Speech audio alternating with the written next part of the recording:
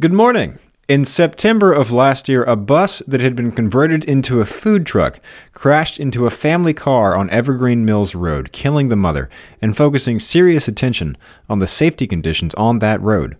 Yesterday, the trial of that food truck driver began. For Tuesday, March 20th, it's your Loudoun Now Morning Minute.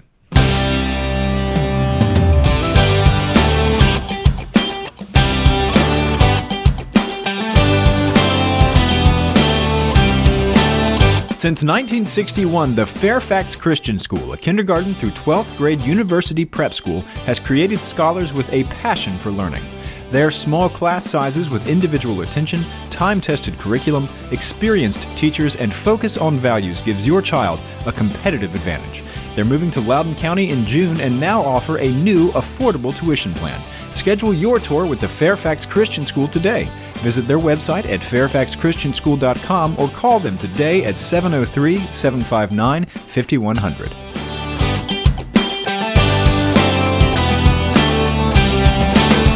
Thanks for being with us. I'm Ren Screen. As I said, back in September, a food truck made from a converted bus crashed into a car filled with members of the Kaplan family from Ashburn, injuring them and killing the mother. That really got Loudoners' attention. It led not only to an outpouring of support for the family, but an outcry about the safety conditions on that road.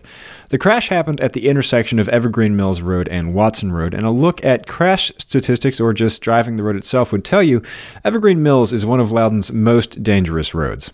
Since then, county supervisors have ordered a safety audit of the road, and VDOT has already started making spot improvements to it.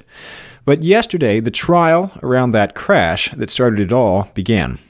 Tony Stephen Dane of Dane's Great American Hamburger food truck has been indicted on 5 charges stemming from that crash, including involuntary manslaughter, reckless driving, driving without an operator's license, a repeat offense, driving without insurance, and failure to get the vehicle inspected. The involuntary manslaughter carries a maximum sentence of 10 years in prison. In court yesterday, his attorneys said they would not be contesting the driver's license, inspection, or insurance charges, but they will argue that the crash happened because of the brake failure and that he, Dane, was helpless to avoid the crash.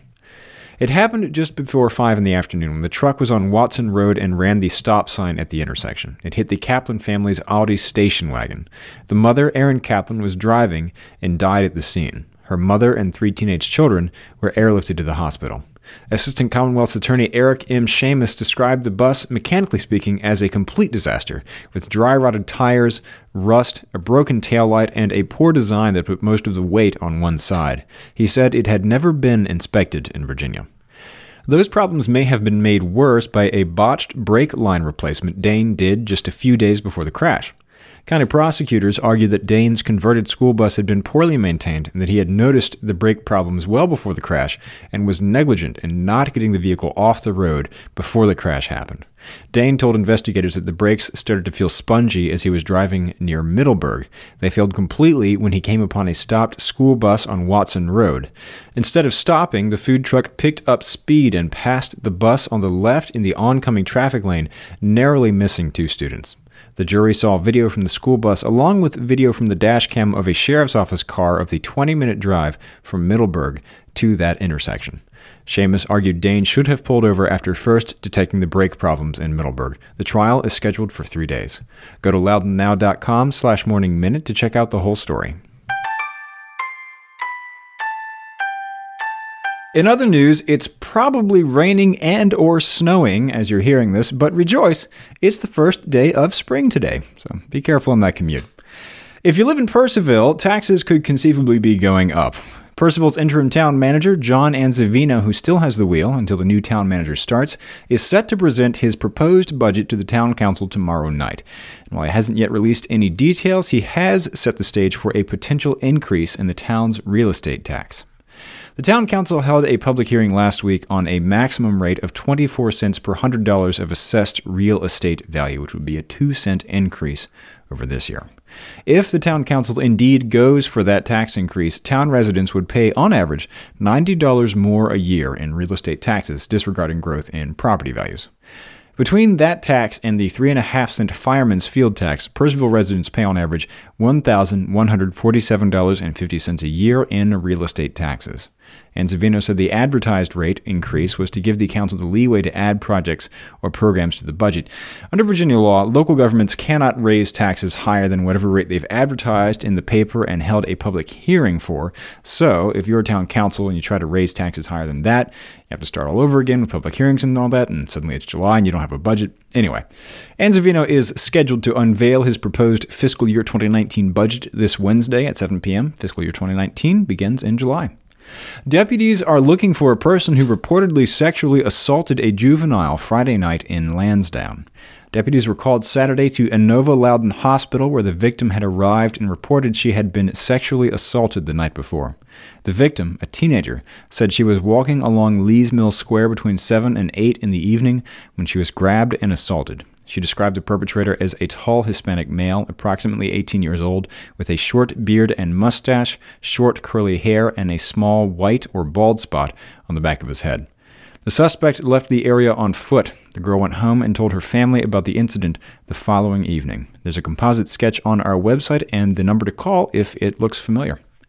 And some of Loudoun County's brightest young scientists showed their stuff last week at the 37th Annual Loudoun County Public Schools Regional Science and Engineering Fair. The fair was at Riverside High School, where industry experts critiqued, assessed, and judged hundreds of entries.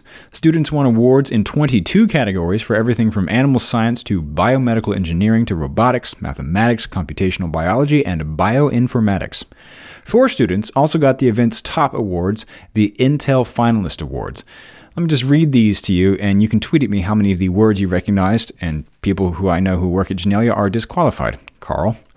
Rockridge High School student Gwyneth Schloer won for her mathematically accurate double-axis microgravity simulator. Loudoun County High School student William Peterson won for developing a computer-aided system for the classification of breast lesions. Lucy Greenman, a student at Potomac Falls High School and the Academy of Science, won for her project that maximizes GSH synthesis to fight oxidative stress and prevent premature births.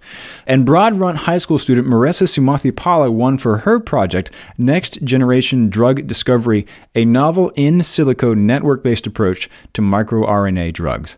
My apologies for all those words I just mispronounced. Those 4 students will represent Loudoun at the International Science and Engineering Fair in Pittsburgh in May. A bunch of other awards were handed out too, which you can see in the story on our website. So get the full story on that and all these stories over at loudounnow.com. On today's Get Out Loudoun calendar, Eric Burnham and the B-Chord Bluegrass Buddies will be playing B-Chord Brewery in Round Hill tonight from 5:30 to 9. It's an evening with Eric and a rotating lineup of local musicians hosting an open jam.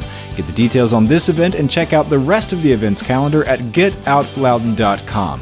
And if you like the Morning Minute, step up to the mic at the jam session tonight and play the music you hear in the background right now to tell all your friends, and subscribe wherever you get your podcasts, and it'll be waiting for you there every morning. Okay, have a great day.